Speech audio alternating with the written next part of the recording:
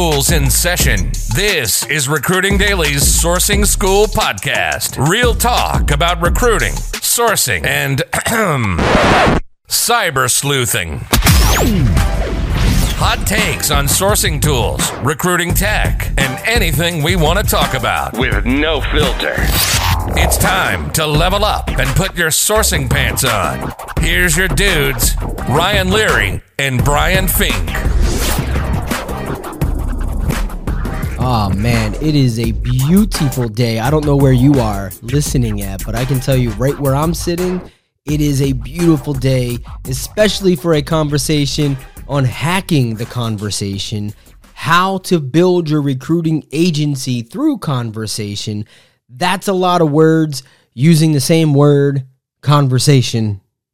Yeah, through conversation. So on one of the earlier podcasts, I'd made mention that when you're building an agency and you're quote unquote getting rich in the niche, or you're just really starting out, and I think this is also really good advice for anybody who is an account executive or somebody who's responsible for garnering those job orders, you need to make sure that you're having at least 5 to 10 face-to-face meetings with a very important decision maker, a VTM, each week, right? Now, if you can get a CIO or a CTO or a director of software engineering to have a conversation with you, again, this is just about having a cup of coffee, just to learn who they are, what they're about. If they're willing to have a cup of coffee with you, that means that they've got some pain that is either personal pain, and I'll describe what that is, or they've got some professional pain, and they're looking at you and they're thinking that you might be able to solve that personal pain or that professional pain. All right. So when let me talk about the personal pain first. Is you get all these wonderful statistics that say 80% of people are open to a conversation about a new opportunity. If you listen to Lou Adler, great voice in the recruiting space. Lou has, a methodology by which he suggests that if you can communicate to someone an opportunity that is better than the opportunity that they're in today, that they will take that opportunity. That's personal pain. That means that somebody is currently in a job that they feel like maybe they're cut out for more. Maybe they've outgrown that position. That personal pain being, if you're talking to a director and maybe that director wants to be a senior director, having a conversation with them one-on-one about who they are. Hey, give me a 2-minute snapshot. Like, what are you most proud of that you've accomplished in your career? And really understanding and learning from them about what motivates them, what they've accomplished, what they're doing today. And then ask the question, what do you want to do tomorrow? Because if you're talking to somebody who isn't a C-suite leader at this juncture, there's a good opportunity that they'll let you in the door and see that personal pain of things that they're not working on that they really wish that they would be working on. I like to consider this when you're working with a candidate that you're stretching their professional capabilities. You're helping them go from being, not a B player to an A player. You're helping an A player take his game and go from good to great. I hope that Ryan, does that make sense? It makes perfect sense. Yeah. Now that's the personal pain. The professional pain is when you're sitting down with the decision maker and you say, so what do you do as a CIO? Like, what are your major headaches? What keeps you awake at night? Those major headaches, what keep them awake at night are those business concerns and considerations. And here's the thing, we haven't automated people yet. So there's no way that they're going to quote unquote automate away a solution. There's going to be the opportunity for you to have a conversation about what they're currently doing in their organization, how they're building that organization. Great question to ask is, how are you building the people that report to you so that you better understand the opportunities for individuals to move up in that organization and really get an appreciation for that person as a leader? You might ask questions that may sound kind of mundane, like what is it that you may ask, what is it that you've read most recently that inspired you to kind of take that approach, or where does that school of thought come from, or who was your mentor, and ask those types of questions. Also, there's a killer question for both personal and professional. Lay it on us. Wow, that sounds difficult. Can you explain to me how you overcame that? I'm going to repeat that again. Wow, that sounds difficult. Can you explain to me how you overcame this? If somebody is laid out to you and they said that something is a challenge, That means that it's something that is not routine for them, something that is bigger than what they are, something that took them 3 to 6 months to accomplish. It wasn't just a snap of the fingers and it was done. You want to dial down with that person and find out on a personal level what it took them to accomplish that professional goal, or on a professional level, what it took for the organization to accomplish that goal. And on a professional level, is the organization still going through that kind of change? And if they're going through that type of change, you're going to realize that there's some pain there, that the organization is lacking know-how. Maybe they're making a move to the cloud and they don't have enough cloud engineers, or they're trying to adopt Kubernetes, or they're doing something systematically in the browser. You're going to learn about that.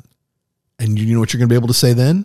Wow, that sounds hard. Why would you do that? Like, how does that affect your business, right? Wow, that sounds hard. How would that affect your business? You're really trying to better understand what it is that's motivating them as a person to reach those personal and those professional goals.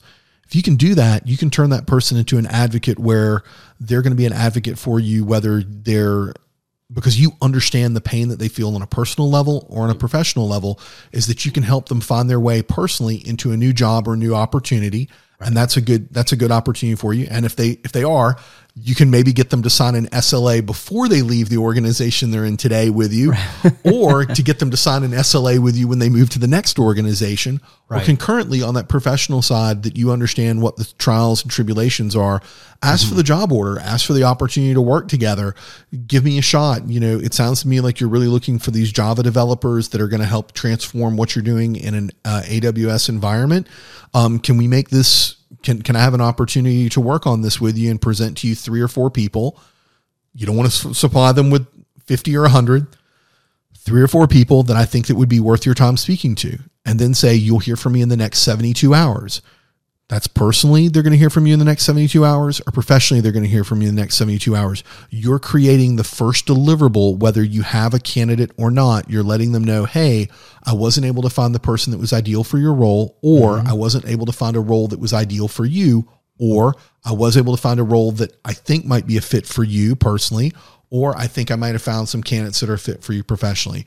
And that's what I'm doing when I'm taking a CIO, CTO, senior director, director of engineering to lunch, coffee.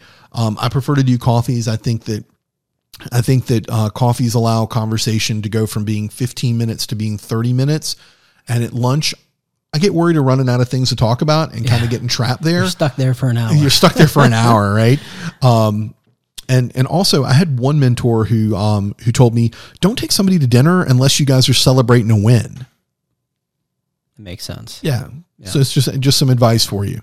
So answer this. How does someone who's starting an agency, how do they get kicked off? How do they choose, sticking with the CIOs, how do they choose which CIOs to go after, and what's the cadence of reaching out to these people? Okay, so what I would do is I would reach out to a CIO about a business that you're interested in doing business with, that you want to work with, right? Like, for instance, I'm going to play...